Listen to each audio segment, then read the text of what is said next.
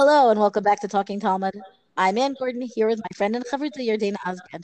Our daf of the day, Mesach- Mesachet Shabbat, Kuf Lamed Gimel, 133. I want to begin with a piece that kind of continues the discussion that we've had thus far in terms of interpretation and how we get to the conclusions that we get to, and also ties some of what we discussed back into the principles of Shabbat. And then we're going to jump from there to the new Mishnah on our daf. So let's dive right in.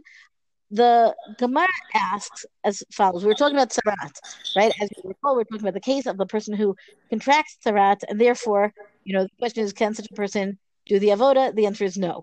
Do issues of Tzarat contravene Shabbat? Well, yeah, possibly, right? So then the Gemara comes and says, what do I need a pasuk to teach me? What do I need a biblical verse to teach me what the situation is for Tzarat? Whether it's going to be, taking care of what's the word? Overriding Shabbat. The Gemara continues, Davar she'eino mitkaven hu. The very phenomenon of getting tzarat is against the person's will, right? It's not something that you intend to do. You don't want tzarat. You certainly can't, and you can't ask for it. Right? It doesn't work that way. But davar she'eino mitkaven mutar. We know that something that is not intended to begin with is mutar, right? Like this is the kind of situation where I would say mutar in this context doesn't always mean that you should, uh, or let me say carefully here, it never means that you can set out to do it, right? Because davar ein mitkovein by definition means that you are not setting out to do it. You don't have intent for it. So I think of it as like, you come out of the bathroom in the middle of the night and you turn off the light and you had no intent for it whatsoever. So the act that you did, you're not going to be held accountable for it because it's completely not within your intent to violate Shabbat and not even to do the action itself. Now we're talking about Sarat. Believe me, nobody was looking to get Sarat. It is beyond what they intend. It is not something it's not that they're forgetting that it's Shabbat, but they don't want it. So that's not something are aiming for. Amar Abai, lo nitzracha. We don't need that pasuk at all to teach us that Sarat will be no issue for Shabbat, except for the case of Rabbi Yehuda. El Rabbi Yehuda Amar davar she'enu mekavein asur. Rabbi Yehuda's principle, and this is throughout Shabbos, meaning it's not just in this case; it's always. He says that davar she'enu mekavein is asur, meaning maybe you can't get curried punishment for it. You can't be obligated to bring a korban, but it is still asur. It is still prohibited. The Rav Amar afilu tem Rabbi Shimon. And Rava adds to Abaye, and he says, even you want to say the opinion of Rabbi Shimon, right? So here we have two generations of Amoraim, Rabbi Shimon and Rabbi Huda, who are the previous generation, Abaye and Rava, who are the subsequent generation. The latter ones are speaking about the positions of the former ones. Tanaim, the former ones are Tanaim. Amar afilu tema Rabbi Shimon, even if you want to say that Rabbi Shimon's opinion, what did he say? His big position is that Gufa is going to be Asur. When it comes to intent, what does Rabbi Shimon say? That if you have, right, this is a big case of davar mekavein. You cut off the head of the chicken and you don't really want it to die. But of course it's going to die. So then you know that intent for it to not happen is irrelevant because the phenomenon that is going to take place is going to take place anyway, no matter what you do. So Rabbi Shimon's position, Rabbi Shimon he says the unintentional act is, in that case, he says it would be permitted. Didn't Abai know about Rabbi Shimon's position that when you have something that's completely unintentional, what are you going to do? It ends up being mutar. We have a statement that Abai and Rabbi said together, we know that both of them agreed. They knew about Rabbi Shimon. So why doesn't Abai talk about Rabbi Shimon to begin with? Why does he say only for the position of Rabbi Yehuda? So the Gemara concludes that Rava's position about Rabbi Shimon and Rabbi Shimon's position about Psikresh Lo Yamut, that they are in agreement, Rav and Abaye. The Gemara says, Lavater Dishmait me Rava. As soon as Abaye heard this point from Rava, then he agreed with him. So elsewhere we have a statement that they agreed, but it's not that they agreed independently. It's that Abaye bought the position of Rava, that it's not just Rabbi Yehuda but also Rabbi Shimon who needed the pasuk. Now, let's just put this back into the case of what's going on. if we need that pasuk to teach the fact that the tsarat is not a problem for Shabbat, right? To begin with, that there's no overriding, it's not even a need of an override, right? That you're allowed to handle the tsarat because it's not, it should be mutar, legamer, it should be mutar completely, right? But then Abai says, no, you need that verse because of Rabbi Yehuda's position, and lo and behold, also Rabbi Shimon's position. So at the end of the day, we do need all the psukim, the dancing around psukim, and bringing them into the discussion that we've spent the past 2 days doing. Yeah, I think it shows us another great example of using text to really formulate opinion. And here, what's interesting is that it's using text because because Abai, who's obviously an Amora, has two Tanaitic positions, which normally are considered to be in contrast to each other, right? This famous machlokas between these two Tanaim, but yet they would end up on the same place when it comes to Mila and Saras.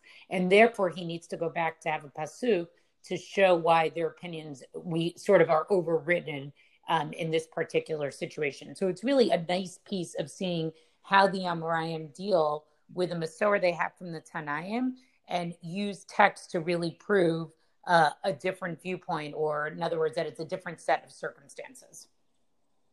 Thank you for helping me unpack that. Yeah, I said that in the high level way. You got into the meat of, the meat. No, but that's the psukim, the Gemara text there does all that, but again, it's keeping track of who says what, right? Again, I can lose track of the thread. I don't want to, right? Because we have so many different opinions represented in such a very small amount of space.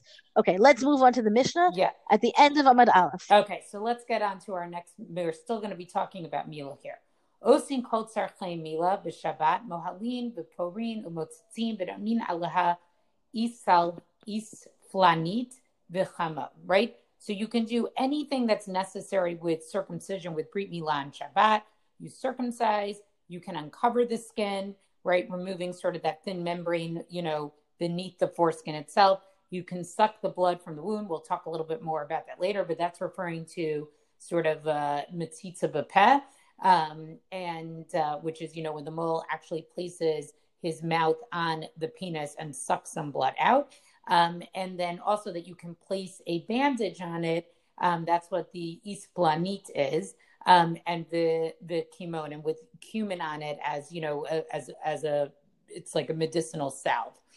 Imlo sachach me'erev Shabbat. Let's say he didn't grind that cumin on erev Shabbat. Lo eitz b'sheinav. He can chew it in his teeth. V'notain, right, and put it on the circumcision. Lo taraf yain v'shemen. Let's say he didn't mix wine and oil on erev Shabbat and erev Shabbat. So this was some type of mixture that they also would place on the wound to help it heal.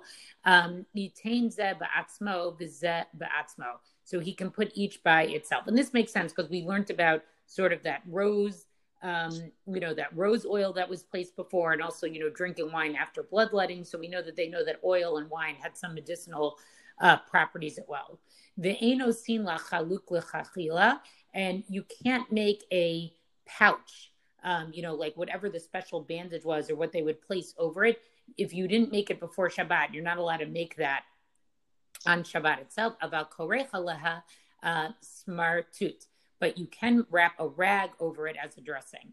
Im lo hitkin me'erev Shabbat, and if you didn't prepare this on erev Shabbat, karuch al etzba'o mevi ba'afilu mechatzer acheret.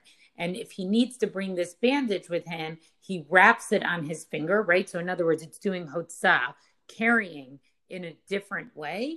And even he can do it from one courtyard to another. So again, I think we see here that as much, the Mishnah, and definitely the emphasis of the parak is anything that, first of all, Mila takes precedent over Shabbat, and that you do what you need to do. But here, when you have something like the bandage, right, which, yes, you want to do it, you want to wrap the wound up neatly and nicely, but when there's a way you can do it that's differently, that doesn't prevent you from, violating Shabbat, right? Like you would just wrap the bandage sort of around your finger.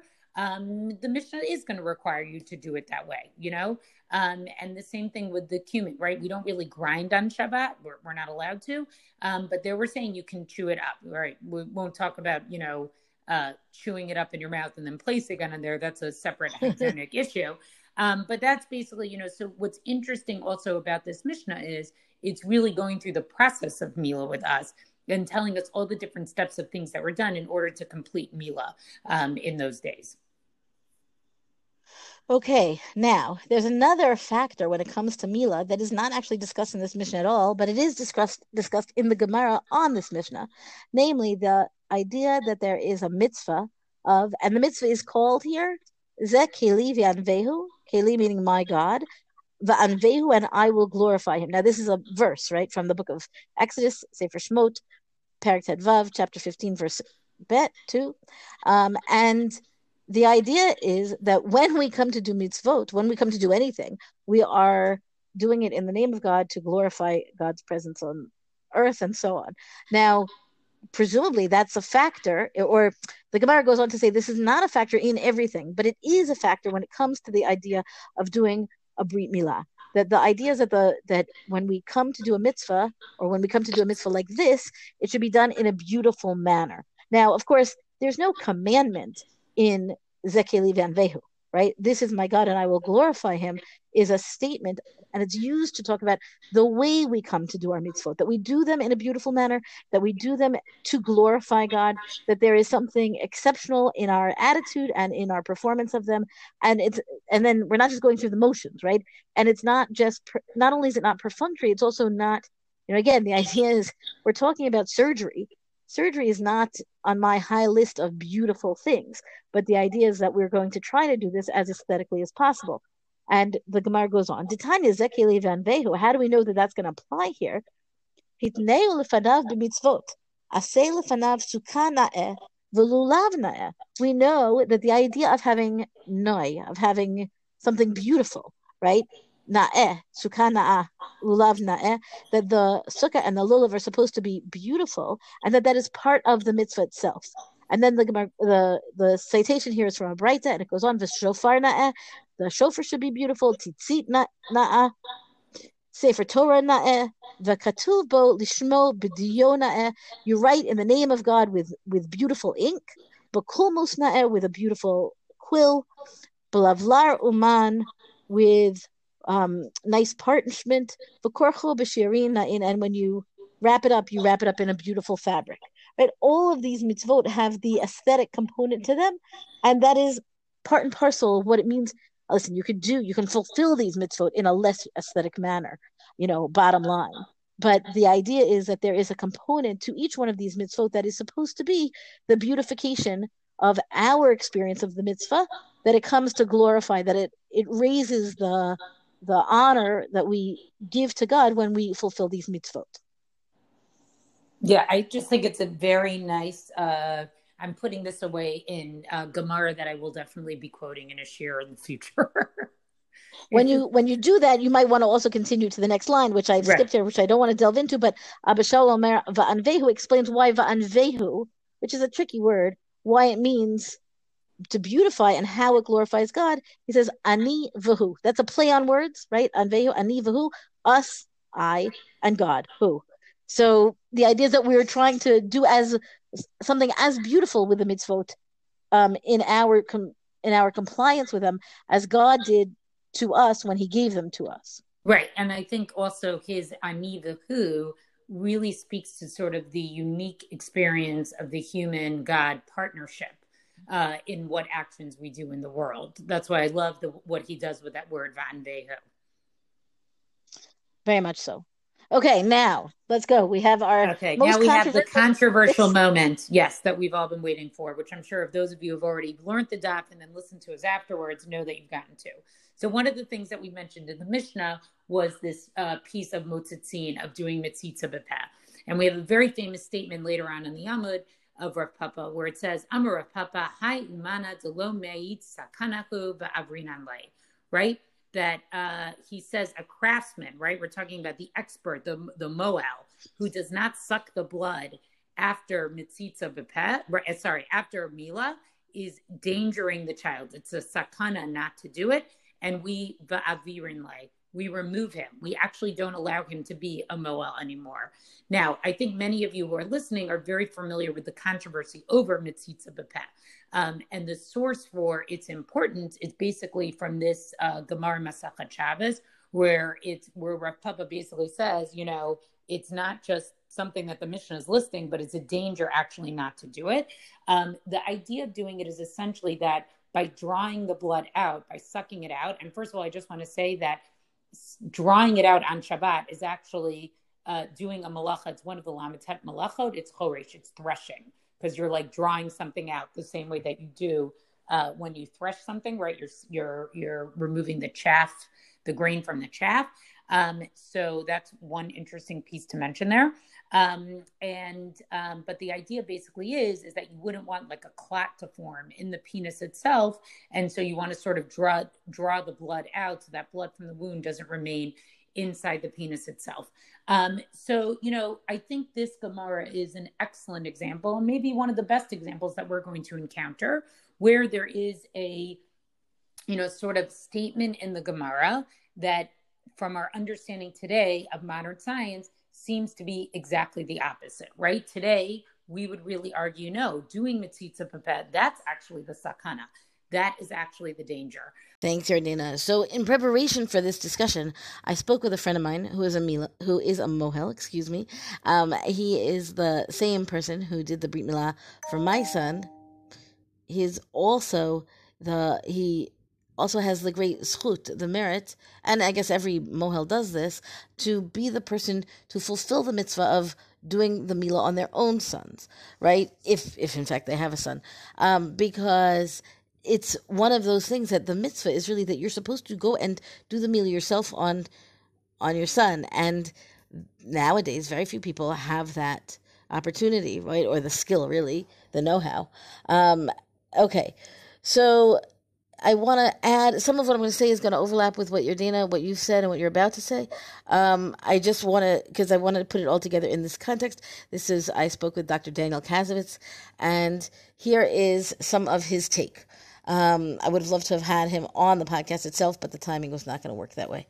Okay, so he explained, he quoted to me the Ramban about Mitzitza B'Peh, that it cleans the wound, right? Then, as you explained, right, the idea that it's pulling blood from elsewhere, he says it's a concept, everybody knows this in the context of a snake bite.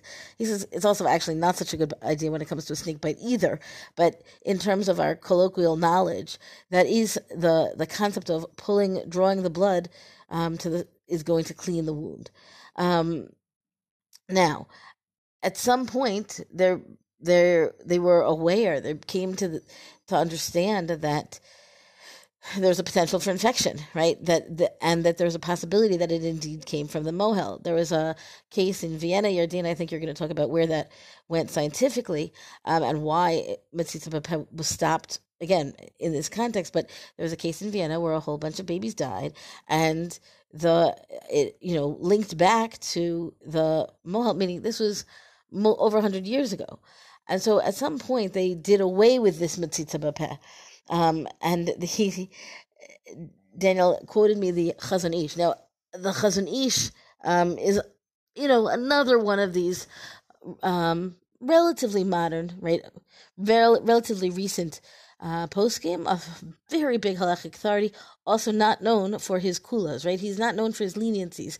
And his rationale was, he said, well, if gauze will do the same thing in terms of cleaning the wound, then perhaps you do not need to do Mitzitza B'Peh to begin with. So on that basis, they stopped doing Mitzitza B'Peh. Of course, the problem is that gauze does not do the same thing, because it does not draw the blood, it does not pull it from, to make sure that there's no clot, everything that Yardena said, right? It's too local, right? So then gauze doesn't do that. So then now we're back in the need for this halachic requirement of Mitzitza B'Peh. Now, here's the issue, and it's a really important one. If Mitzitza B'Peh, not Mitzitza B'Peh, if Mitzitza itself is not necessary at all, then doing the phenomenon of Mitzitza, then doing the phenomenon of Mitzitza ends up being an injury on Shabbat that would be a violation of a Doraita commandment of not harming on Shabbat, which we've talked about in the past, right? Meaning you're causing somebody to bleed. Fundamentally, that's what's happening, right? You're drawing blood out, right? Being operative there. So that idea that it's not. Well, what's the difference? Well, we could do it, either way, or maybe not. If mitzitza is necessary, then it's necessary. It's part of the mitzvah, and it overrides Shabbat, as we've been talking about. If mitzitza is not necessary, and you do it, then you have a violation of Shabbat in that capacity. So it's a tricky line to say, well, we don't need it at all, right? Rather, and again, in the modern era, they've concocted, they've come up with this means that seems to satisfy all the requirements, which is to use a glass tube. It's called a shvoferet, or maybe a shvoferet zuchuchit, right? A tube made of glass, literally. Daniel is also a dentist, and he said that he has a patient who was 90 or so, and he said that his father invented this tube. Now, I can't verify that, but the idea is that this is a relatively recent solution. And the idea is that the tube touches the baby on the one end, and the mohel is able to do the suction through the tube to draw the blood. Imagine a straw, right? And in fact, it might be a more successful, in terms of the health, because there's greater suction there's greater draw with a straw. So it seems that's going to answer all the questions, because the mohel's mouth is not directly on the child, there's no concern of infection. There's the one question of, it doesn't matter that there's this barrier between the body of the mohel and the body of the baby. And certainly the contemporary mohalim seem to think, most people nowadays say this is the way to do it. You're going to do mitzitza, you do it this way. There are, some few people who will say, no, we want to do it like we always did, and we're going to trust in Hashem. And Daniel used the expression Shomer P'tayim Hashem, which means God protects the fools, right? Which is, perhaps not the nicest way to say it, except for that he's not the one saying it. This is the rationale, that the idea of you can't rely on miracles is the opposite of that, right? Shomer P'tayim Hashem means Hashem will take care of those who are foolish enough to do something that science and general know-how argues against. So my reaction to him was, tell those babies in Vienna that Shomer P'tayim Hashem, meaning it's not a failsafe. You cannot use this as a halachic, beacon for living your life. Okay, but he makes the point, and Yardaena, I think you're going to come back to this later as well, that it ends up being tricky, right, to move away from any practice, right? If you say no mitzitza, then we run into this problem that anybody who does the mitzitza, if you say it's unnecessary to completely, then we end up in this doraita issue. So to say that it's not necessary at all is really a hard thing, he says, from his position as a mohel. To say that mitzitza bapeh should be on the body of the baby with no barrier is also a hard position. He does not do that.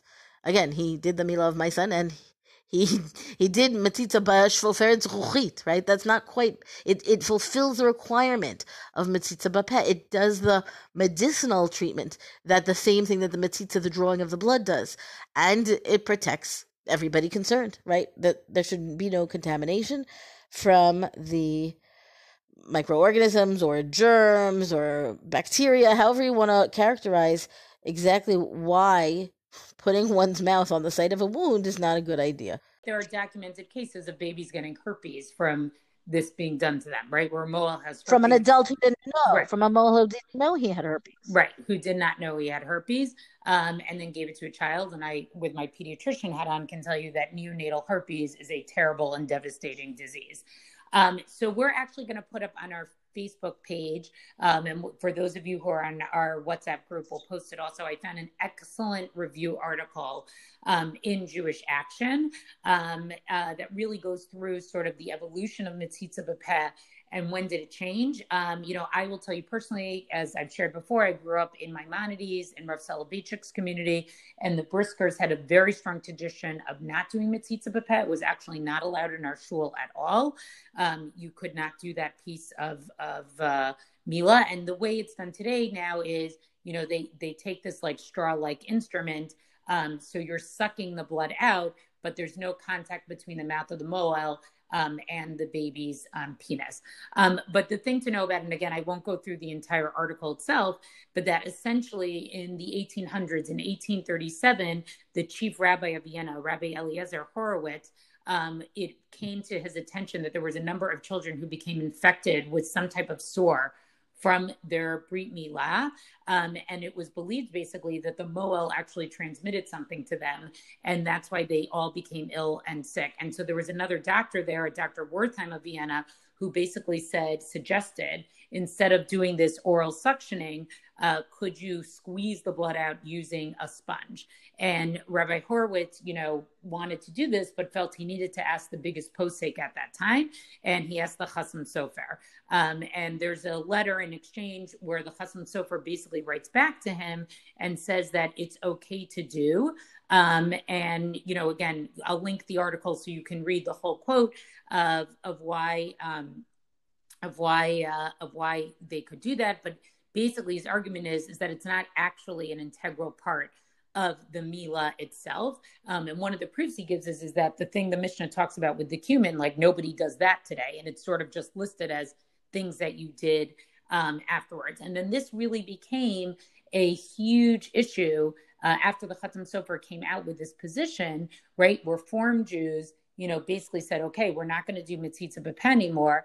And sort of, I would say sort of the more ultra Orthodox observant Jews sort of took the opposite position, which was to say, no, this is something that we have to maintain and that we have to do.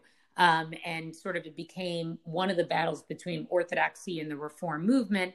But one thing that this article points out, which I thought was really interesting, is that if you do read anything or hear anything about this and somebody says, oh no, Metzitza B'Peh is halacha l'Moshe Sinai, right? Which is what we talked about on yesterday's podcast.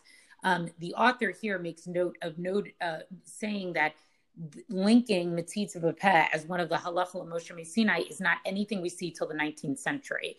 And I think it's interesting, those of you, who are now really learning the daf, it's sort of, I think it would have been noted in the Gemara, the pages of the Gemara itself, if it was considered to be a halacha l'Moshe Sinai. So I don't have all the answers to this controversy, but I do recommend that everybody read this great article that I found in Jewish Action, which I think just gives a very good historical overview of the issues and how this came about and why the Chatam Sofer reversed this position and said that Metzitza B'Peh was not necessary to do.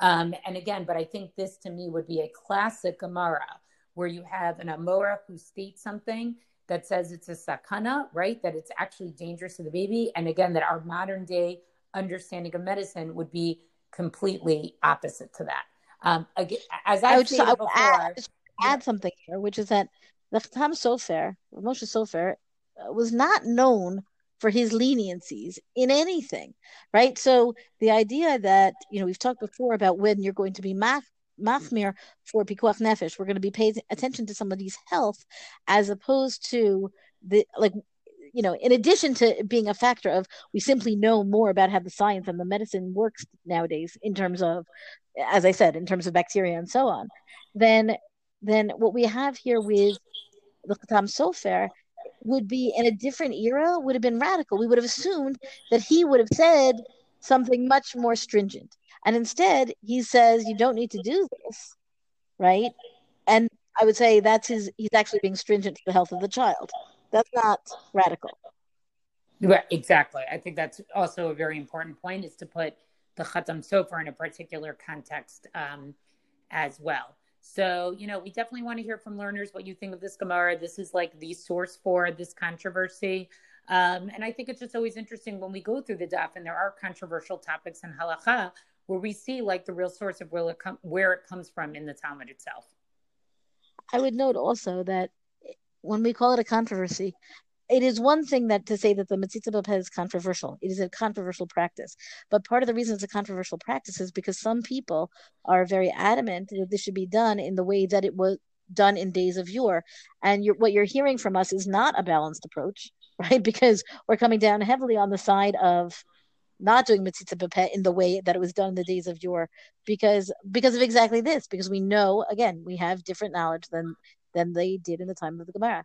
It's a complicated issue, though, to divest of the tradition that happened in the past, and it's kind of much bigger shoulders than ours. If we're talking about the Chatam Sofer, we're talking about the Brisker tradition. These are very serious halachically oriented people who have said this is not the way to do it. But there are obviously people who disagree today. So, take that, under advisement, as now and again, you'll see an article about it in the paper, because it gets a lot of attention. Yes, and still very controversial, but I think it's great to see the original source here. So that's our daf for the day. Rank us, review us on all major podcasts. Thank you to Rabbanit Michelle Farber for hosting us on the Hadran website. Let us know what you thought about today's daf. We really would love to hear from our learners on the Talking Talmud Facebook page. And until tomorrow, go and learn.